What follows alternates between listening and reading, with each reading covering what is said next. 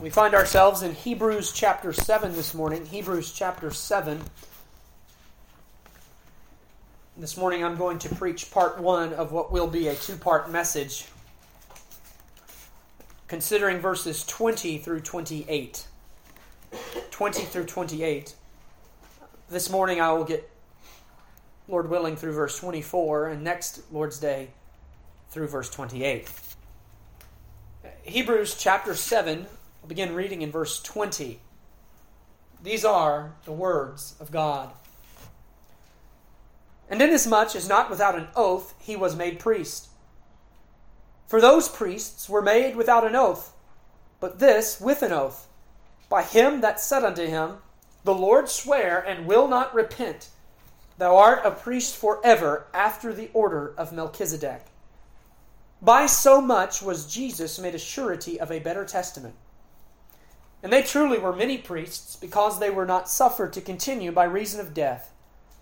But this man, because he continueth ever, hath an unchangeable priesthood.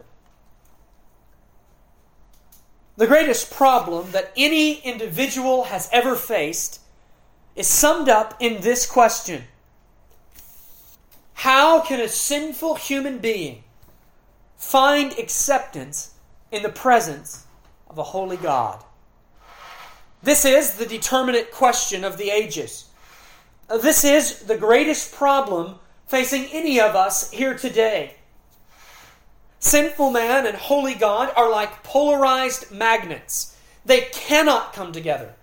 They cannot coexist. They repel one another.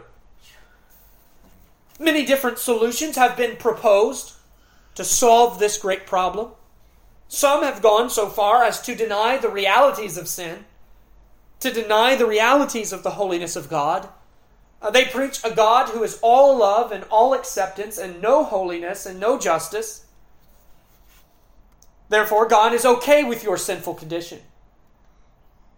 Others have proposed a solution involving a system of works, whereby man can earn the acceptance of God by performing certain acts and deeds. But let me say this to you, brothers and sisters. It would be easier for you to walk barefoot on the noonday sun than to find acceptance with God through your own polluted efforts. There is only one solution to this problem. There is only one way that any of us will ever find acceptance with a holy God. There must be someone else who can approach God on your behalf. You stand in need of a priest.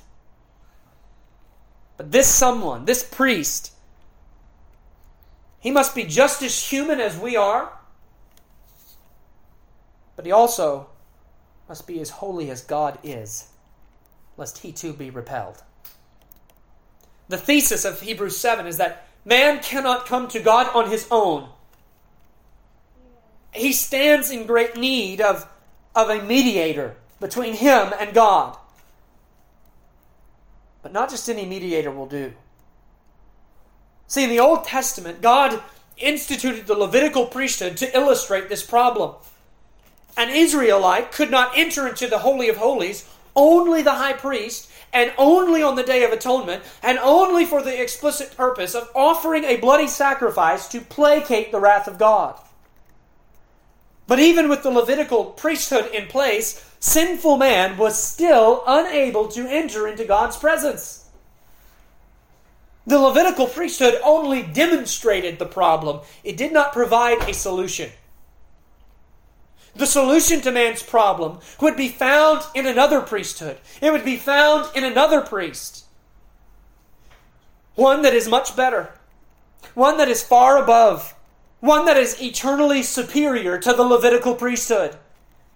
Whereas the Levitical priest illustrated your problem, this priest came to solve your problem. I'm referring, of course, to none other than the high priesthood of Jesus Christ. As the high priest of his people, Jesus Christ accomplished what no Levitical priest could ever accomplish. Jesus Christ secured peace and atonement for his people before God and guaranteed a right standing before His presence.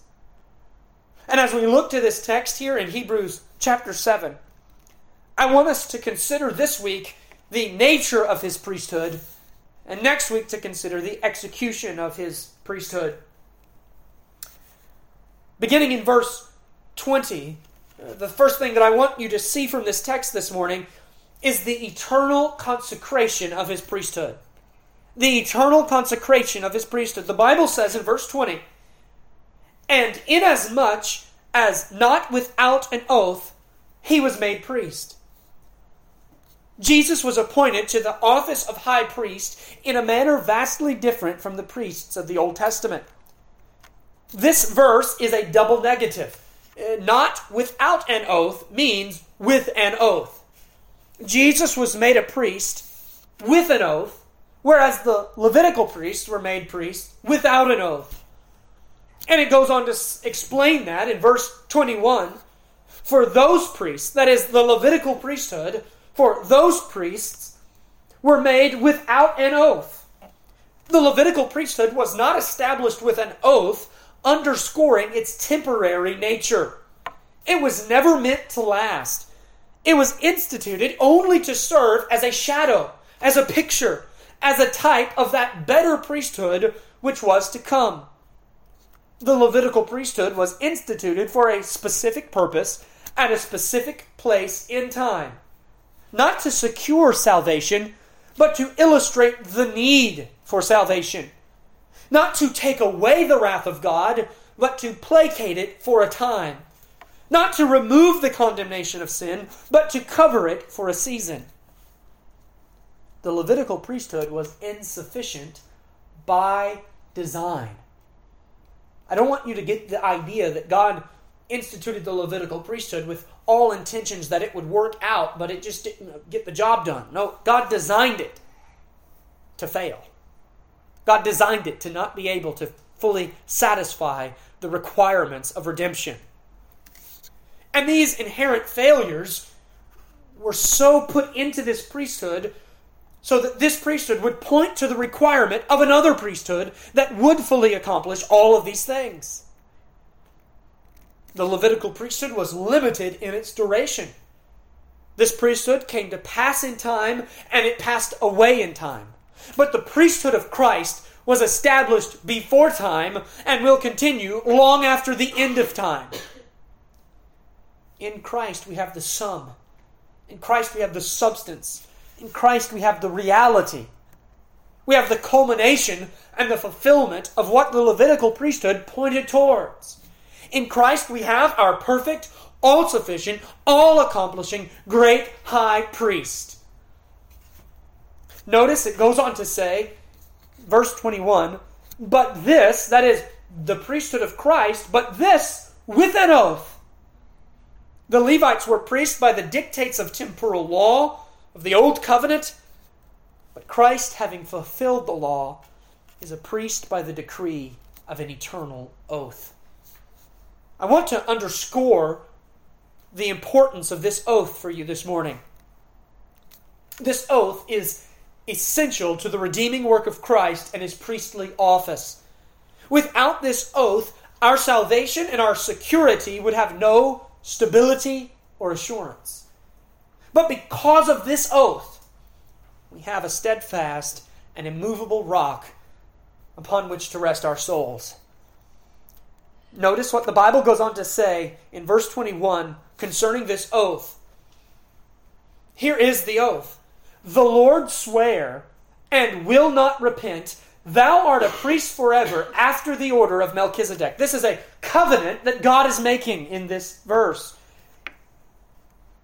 He says, the Lord sware and will not repent. Here we see the contracting parties of this oath. This oath was made by God the Father to God the Son. This is an intertrinitarian oath.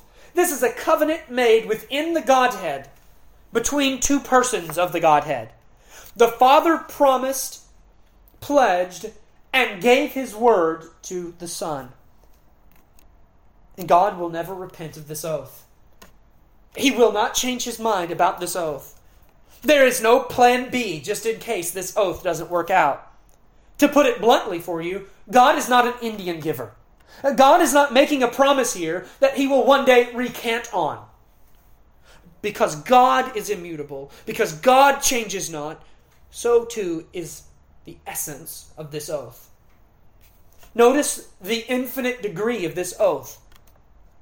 It is between the Father and the Son. This oath was made within the Godhead, having nothing higher by which to swear. God swore by himself. God swore this oath upon his own name. It is as if God is saying to us today, may I cease to be God, if there is not a perfect fulfillment of this promise that I am making. I swear by my own name, I am not going to change my mind, I am not going to recant, I will not repent about this oath. How vastly different are man's oaths and God's oaths. We make vows, we make oaths, but we do not have the power to perfectly keep them. External hindrances beyond our control prevent us from performing what we have promised. We might have all of the good intentions, but we don't have the sovereignty to always bring to pass our promises. We might promise to be at such and such a place at such and such a time, but the flat tire that we got prevented us from being there when we said we would. But it is not so with God. Because God is sovereign, he who makes the oath has all the power to ordain all of the circumstance so that his oath will come to pass. He possesses all the power to faithfully carry out whatsoever he's promised to do.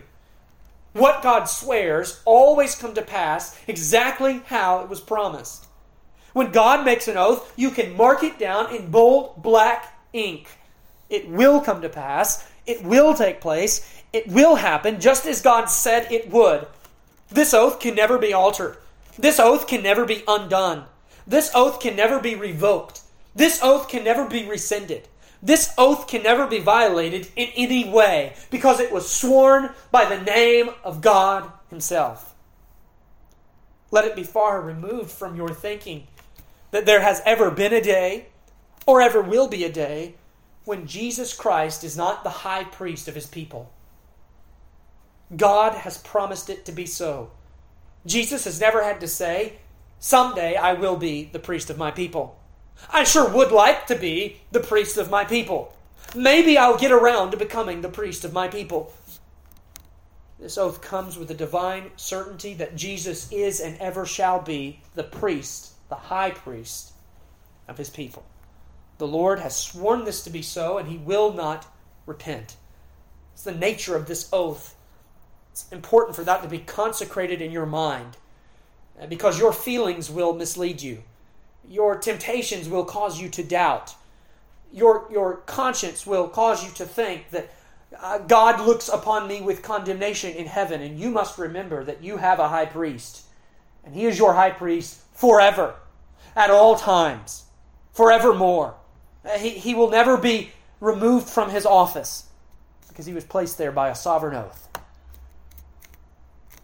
The details of this oath, the particulars of this promise come to us. Thou art a priest.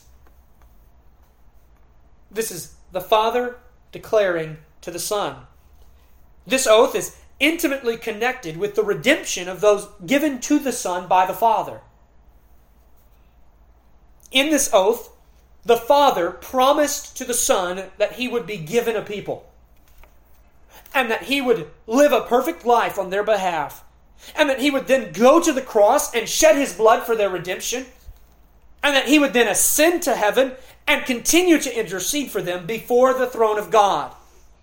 Consequently, this oath ensures glory given to the Son of God. In this oath, the Father says, Son, I will give you this peculiar people, and you will redeem them, and they will love and worship you, and honor you, and sit around your throne forever. Herein lies an important truth that is essential to understanding your own salvation. Your salvation did not begin with God's love for you. Your salvation began first and foremost with the Father's love for the Son. Because the Father loved the Son, He gave Him a people. Before you and I were ever created, before this world ever existed, before time itself, the Father and the Son fellowshipped in a perfect love. And because the Father loved the Son, He created the world and He gave His Son a love gift. It was not enough for the heavens to declare the glory of God. It was not enough merely for the rocks to cry out. But God the Father so loved the Son that He created a people that would eternally sing the praises of Jesus Christ. And by His work as high priest, the Father has promised to the Son that there would be a host of saints throughout eternity into the ceaseless ages that bring glory unto Him. And even now in heaven, there are cries around the throne that cease not day and night. Hallelujah, hallelujah. You must understand, redemption is not about us. Redemption is about Him. The promise of salvation, the oath of the priesthood, they were made by the Father to the Son. And we, believers, we are the blessed benefactors of this divine transaction. We are the inheritors of what took place within the Godhead. We have been engrafted into this Trinitarian love. We have entered in to the communion that took place between the Father and the Son and the Holy Spirit. How glorious is it to think of yourself like this? Think of yourself as a love gift from the Father to the Son. On days when you struggle to find your worth, on days when you struggle to find your value, turn off the secular motivational speakers that say nothing but empty and vain words and think that God, the Father, loved His Son so much that He gave you to Him. Imagine the Father saying to Jesus, Son, I love you so much, and because I love you, I'm going to give you Alan Roney. I'm going to give you Izora Bond. I'm going to give you Jackson Lawley. I'm going to give these people to you, and they will be yours, and you will redeem them, and they will worship you forever. And because of this love, you will go. Yeah, I will not have to force you to go. I will not have to make you go. You will go willingly. You will want to go. And you will redeem them. You will shed your blood for them on the cross. You will die for them willingly because you love them, because I love you. And they will worship you and praise you forever and ever. Brothers and sisters, we bring nothing to the table. We have nothing to offer God. We do nothing to work out our own salvation. Christ did not die for us because of how good we were. But He died for us as an outpouring of the love of God, which is now bestowed upon us who are in Christ. We come to the Father through the Son on the basis of what God has already worked out in Himself for His people. And for this reason, we have nothing wherein to boast. We have no credit to claim for ourselves. May our boast be forevermore in the cross of Christ and the divine plan of God. If you are redeemed, the only reason you have to give for your salvation is this: because the Father loved the Son, He gave your soul to Jesus, and the love of God upon the Son has extended to you in Christ, and that divine love compelled your Savior to enter into this world, to die for you on a cross, to make you a personal partaker of His love, and your testimony is, I love Him because He first loved me. And the Son loved me because the Father first loved the Son. Now, this raises an important question. When was this oath made? At what point did the Father say to the Son, Thou art a priest forever? At what point did the Father give a people to Christ? At what point did the elect of God become Jesus' love gift? And though some men indeed hate this truth, it does not change the fact that it is true. You were not given to Christ when you first believed. You were not given to Christ when you were born. You were not given to Christ when Jesus died on the cross. You were not given to Christ when the world was created. Before one slab of dirt was ever laid upon the earth, before one star ever hung in heaven, you already belonged to Jesus Christ. He already loved you. He had already purposed to come into the world and save you. Because God, in His eternal love, formulated redemption before the foundations of the world, so too did He give you to Christ before the foundations of the world. Now, I could quote it for you, but I want you to see it for yourself. Hold your place in Hebrews 7 and turn to Ephesians chapter 1.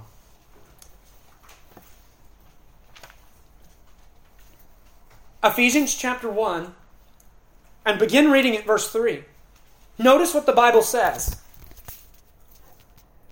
Blessed be the God and Father of our Lord Jesus Christ, who hath blessed us with all spiritual blessings in heavenly places in Christ, according as He hath chosen us in Him before the foundation of the world, that we should be holy and without blame before Him in love, having predestinated us unto the adoption of children by Jesus Christ to Himself, according to the good pleasure of His will, to the praise of the glory of His grace, wherein He hath made us accepted in the Beloved.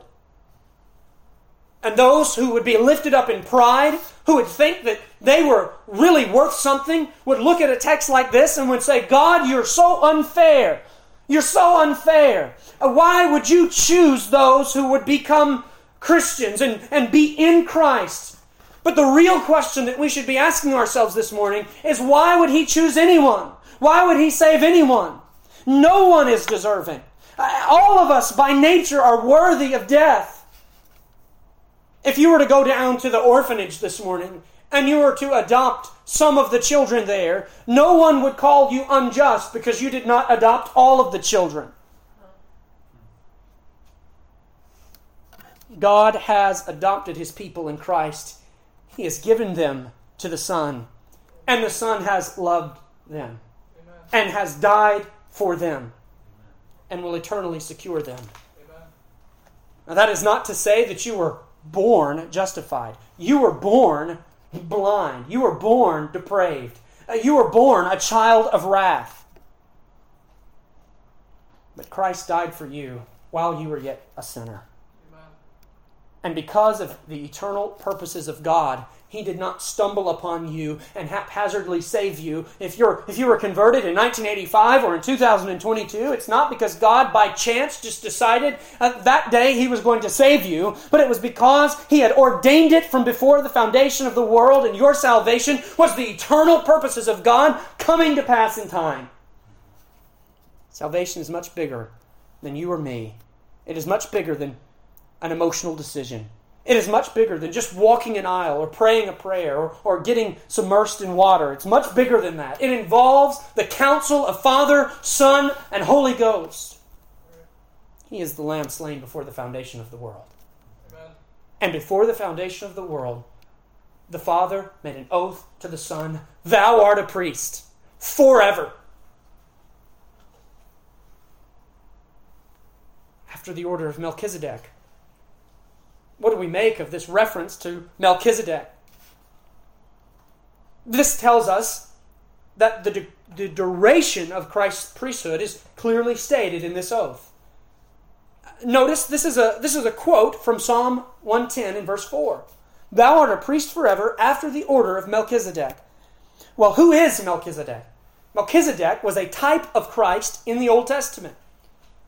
He was a picture of Jesus Christ before His incarnation. Melchizedek was the priest that came to Abraham in Genesis 14. He was a priest before the giving of the law, before the Levitical priesthood.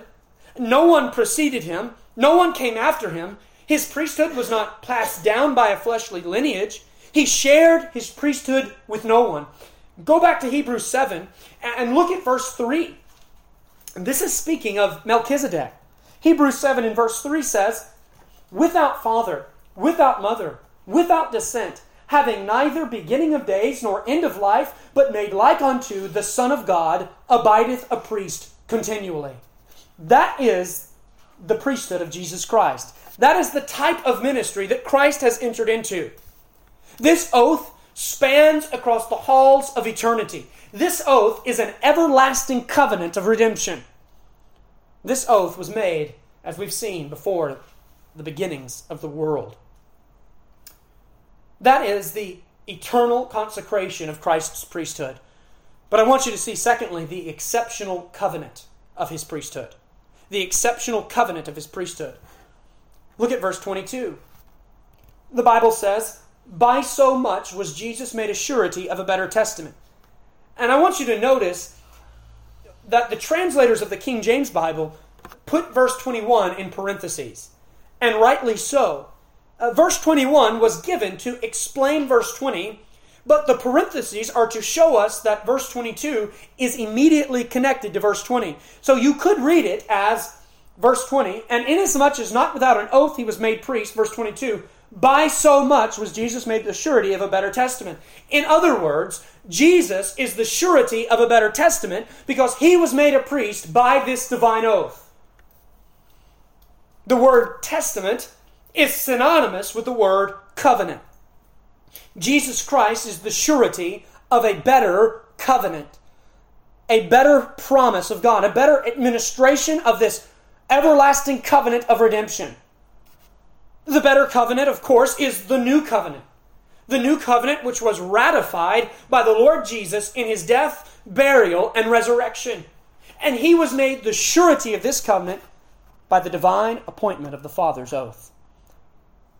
Let me point out to you that we serve a covenantal God. We do not serve a God that can't make up his mind. We do not serve a God that thinks one thing one day and one thing another day. We do not serve a God that has flimsy emotions that dictate a flimsy will. We serve a God who is unchanging, who decrees his purposes and keeps his word. And God administers the singular promise of salvation throughout the entire Bible through the divine covenants. Immediately after the fall of man, God issued a promise to Adam that he would send a Redeemer. And this promise runs throughout the Bible like a scarlet thread as God makes covenants with his people. Each of these covenants restipulates and reaffirms this promise. And with each of these covenants, we learn more and more about the Redeemer. Abraham knew more about Christ than Noah did. And Moses knew more about Christ than Abraham did. And David knew more about Christ than Abraham and Moses and Noah did. And so on and so forth. But the full discovery, the ultimate fulfillment of the promise of salvation came in the new covenant with the person and work of Jesus Christ. Because God is a covenantal God, there is no such thing as a hypothetical salvation. There is no such thing as a maybe, sorta, kinda, almost salvation. Because God's covenants are sure, there is only actual salvation, certain salvation, definite salvation. Because redemption is not dependent upon man's performance, nor upon his ability to meet any prerequisites. Salvation is promised in God's gracious covenant, and it is guaranteed by the surety of that covenant, Jesus Christ. The plan of redemption has been so ordained of God that no power of hell and no scheme of man could ever thwart his purposes. The new covenant is a better administration. Why is the new covenant better than the Davidic, better than the Mosaic, better than the Abrahamic, better than the Noahic? It is better because it has a better surety. A surety. What is a surety? If you're reading another version, you might see the word guarantee. And that's what a surety is. A surety is one who pledges his name and his worth to guarantee the obligations of another. And some of you may remember purchasing your first vehicle. You were young, you had very little money, you had very little income, you had no credit, and the dealership would not sell you the vehicle on your own. You could not buy it by yourself. So your father came down to the dealership and he co-signed for you. And as the co-signer, your father was the surety of the agreement between you and the dealership. As the surety, he agreed that if at any time you are unable to fulfill your obligation, he would take responsibility for the debt that you owed. So he assured the dealership that the debt would be paid in full And He assured you that you would have this new vehicle. In the new covenant, that is what Jesus Christ has done for us. You, the creature, are under the obligations of your Creator. You are obligated to keep God's law, to be as holy as He is holy. But you have miserably failed to meet the obligations. And the wages of sin, the debt that you have incurred, is the death of your body and your soul. Your sins have surmounted a debt that you cannot pay. You are in over your head. You are like that 17-year-old boy that bought the F-150 and now he is unable to pay for that truck because he's lost his job at the car wash. You are wholly incapable of paying God what you owe Him. You cannot secure your own salvation. Your works have failed you. Your own efforts have accomplished nothing. The harder you try to pay your own debt, the more indebted you become. It's compound interest in the other direction. In and of yourself, you are damned, hopeless for all eternity. You need someone who will stand in your place before God and will fulfill the obligations that you cannot fulfill. You need someone who will do on your behalf what you could never do on your own. You need someone who will not only pay your debt, but will also give you His worth so that you never go into debt again. And such a person is found only in Jesus Christ, the great high priest of His people, the surety of a better covenant. If you are one of His, this is what He has done for you as your surety. On the cross, Jesus signed the dotted line for you. On the cross, He pledged Himself for you. Christ has guaranteed that your obligations to God will be met. Christ has guaranteed that the justice of God will be satisfied. He has taken your sin debt. He has assumed it as His own. He went to Calvary's cross. He bore that sin on His own back. He paid the debt with His own precious blood. On Calvary, the Lord Jesus declared forever about your sin debt, paid in full. Every sin you ever have committed, every sin you ever will commit, by the once offering of Himself, He paid your debt. The sins which separated you from God, Jesus has taken them away. And in place of your sin, not only did He pay your debt, but He has clothed you in His own holiness. He has given you His perfect righteousness. See, if all that you have is your debt erased, you're at zero. You still cannot enter into the presence of God. Because to enter into the presence of God, you must be as holy as God is. Positively righteous. Your debt is erased, you're at zero. But you don't need to be at zero, you need to be at 100. And that is what Jesus has done when He has given you His righteousness and made you accepted and beloved of God. On the cross, Jesus stood in your place so that when God looked upon Jesus, He saw you, so that now He can look upon you and see Jesus. He left the splendors of heaven. He came into this world that had been cursed with sin to fulfill our obligations, to pay our debt, to suffer and die for us so that we might be made right with God. Everything you weren't before God, He was and more. And now, in Him, you are pleasing in the eyes of God.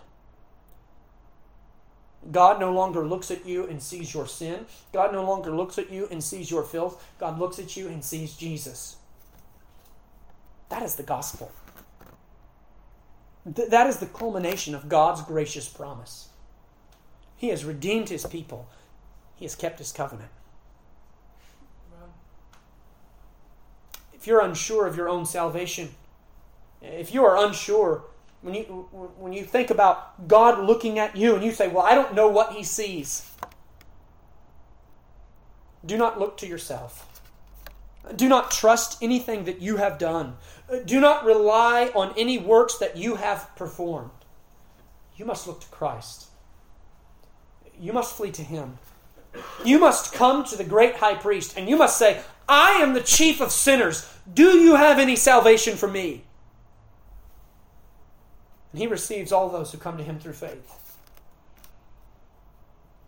Notice he's not the possibility of a better covenant. And nor is he the prospect of a better covenant. He is the surety of a better covenant.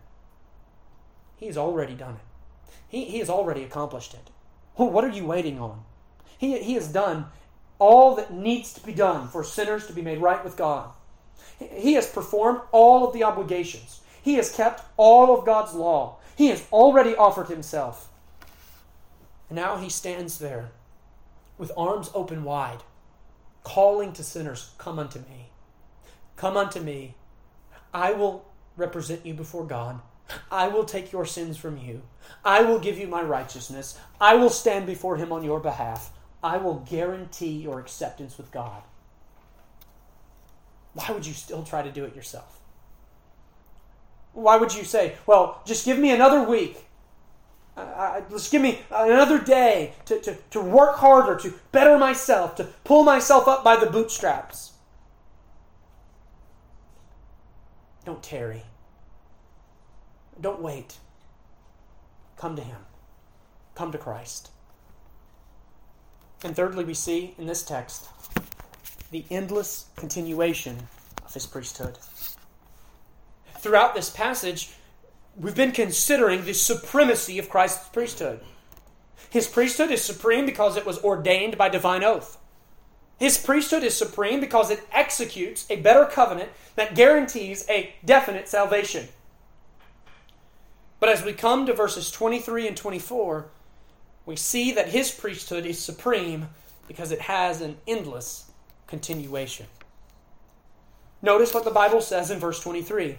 And they truly were many priests. This is referring to the priests of the Old Testament, the Levitical priests. Historical records indicate that there were 83 priests from the institution of the priesthood until the destruction of the temple in 70 AD. 83 priests. Why so many? Well, because of verse 23. Because they were not suffered to continue by reason of death. The Old Testament priests meant the ultimate disqualifier for the ministry. Death. And nothing will more quickly get a man out of the pastorate than death. One by one, they came, they ministered, and they died. And when they died, another would be given their office. The death of the Old Testament priest stresses the insufficiency of that priesthood. Hold your place in Hebrews 7. Turn with me back to the book of Numbers. Numbers chapter 20, at the beginning of your Bibles.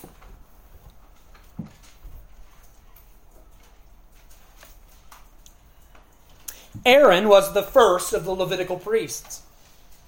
And just like a church that calls a new pastor, when Aaron became the priest, Israel faced the temptation of thinking, well, finally, we've got our man. Finally, we have this priest, and he will solve all of our spiritual problems. They faced the temptation of placing a misguided trust and confidence in Aaron and in the priesthood. And so look at Numbers 20, verses 25 through 29. Look at what God did so that Israel would not commit that sin. God said to Israel, Numbers 20 and verse 25, take Aaron and Eleazar his son, bring them up unto Mount Hor, and strip Aaron of his garments, and put them upon Eleazar his son. And Aaron shall be gathered unto his people, and shall die there. And Moses did as the Lord commanded, and they went up into Mount Hor in the sight of all the congregation. And Moses stripped Aaron of his garments and put them upon Eleazar his son. And Aaron died there in the top of the mount. And Moses and Eleazar came down from the mount. When all the congregation saw that Aaron was dead, they mourned for Aaron 30 days, even all the house of Israel. That is not a priesthood for you to trust your eternity in. At the end of his ministry, God summoned Aaron to the top of Mount Hor. He stripped him of his priestly garments. He took away his office. And Aaron died in the presence of all those he ministered unto. And after Aaron, all 82 priests, they would likewise die. Why did God make the death of Aaron such a public event? Because he was showing his people very clearly that this priesthood was utterly incapable of saving their souls. A dead priest can save no one. I pray that this church never places so much misguided confidence in me that God sees fit to call us all down to the square and kills me in downtown Paris. God is pointing out to his people that a mere mortal man, though he is the priest, he cannot bring you to God. He cannot wash your sins away. He cannot remove your guilt and condemnation. He cannot give you a positive righteousness. These Old Testament priests could not save sinners. They could not even save themselves. Turn back to Hebrews 7 and notice verse 24.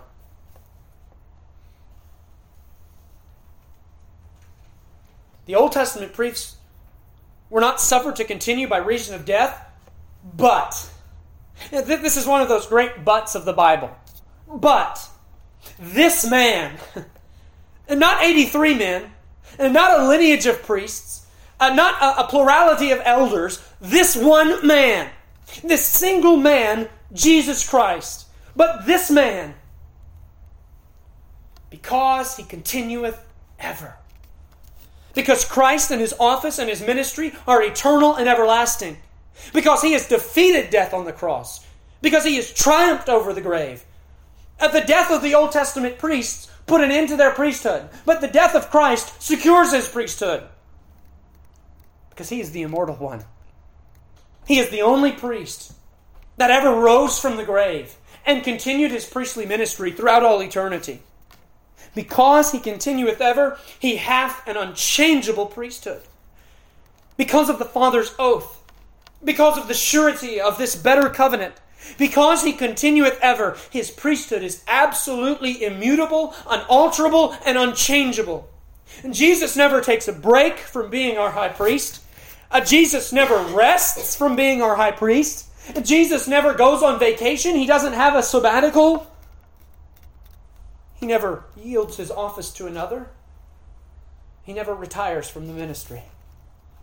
He is the perpetual and eternal high priest. And you must cling to this truth as tightly as you can, because your eternal salvation is dependent upon Christ's eternal priesthood.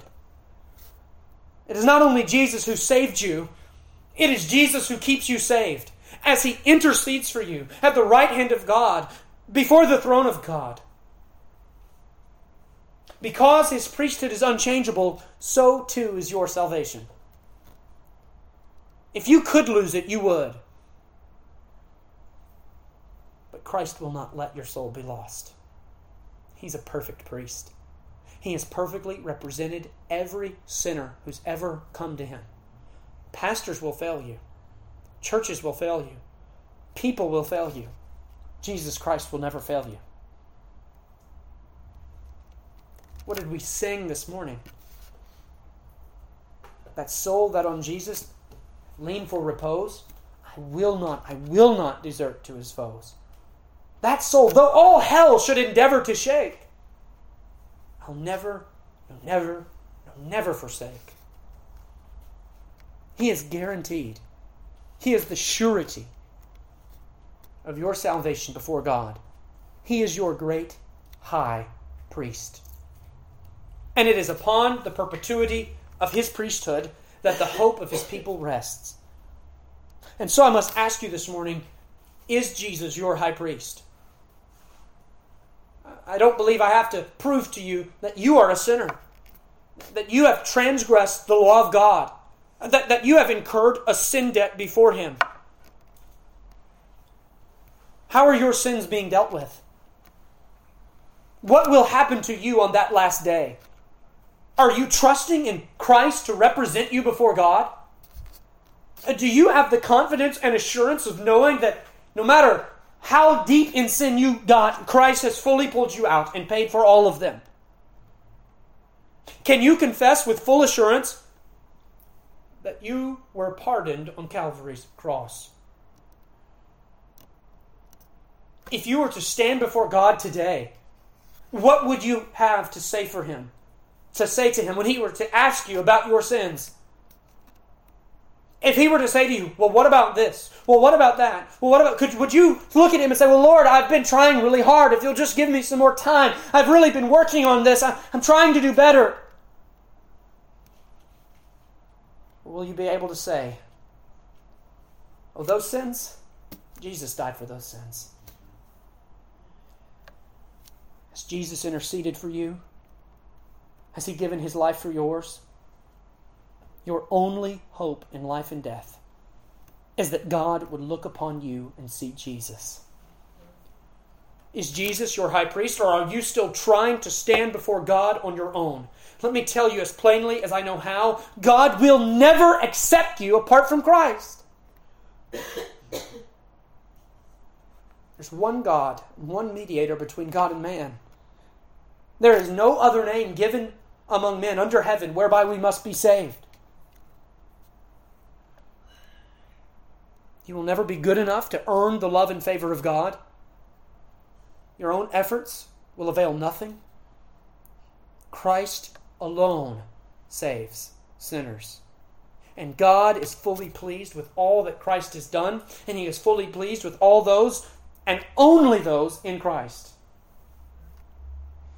And if you are to have a steadfast and sure hope of eternal life, you must forsake your own works, and you must place complete confidence in the high priestly work of Jesus Christ. And this man who continueth ever, who is the surety of a better covenant, who gave His own life for His people, He will grant you a salvation that lasts throughout the ceaseless ages. Come unto Him and trust in Jesus Christ, the great high priest. Let us pray. Father, we thank You this morning once again for the Word of God that has come unto us. We thank You for the perfection of Jesus Christ by which He has performed this priestly ministry, the nature of His priesthood. The only confidence we have this morning, the reason why we can so boldly approach Your throne even in prayer, is because we know, Lord, that Jesus Christ intercedes for us, makes us accepted before You on account of His perfect life and His sinless death. And I pray, Lord, if there's one here that is struggling with their assurance, that is struggling with their standing before You, that their conscience is screaming to them that they are guilty and they are condemned, would You, by the gospel of Christ, pierce their impenitent hearts, introduce them to this great high priest. May they cast themselves at the mercy of Christ. And I know that He will save them through faith, all those who come unto Him. Father, we glorify You and we bless You. In Jesus' name, amen. Amen.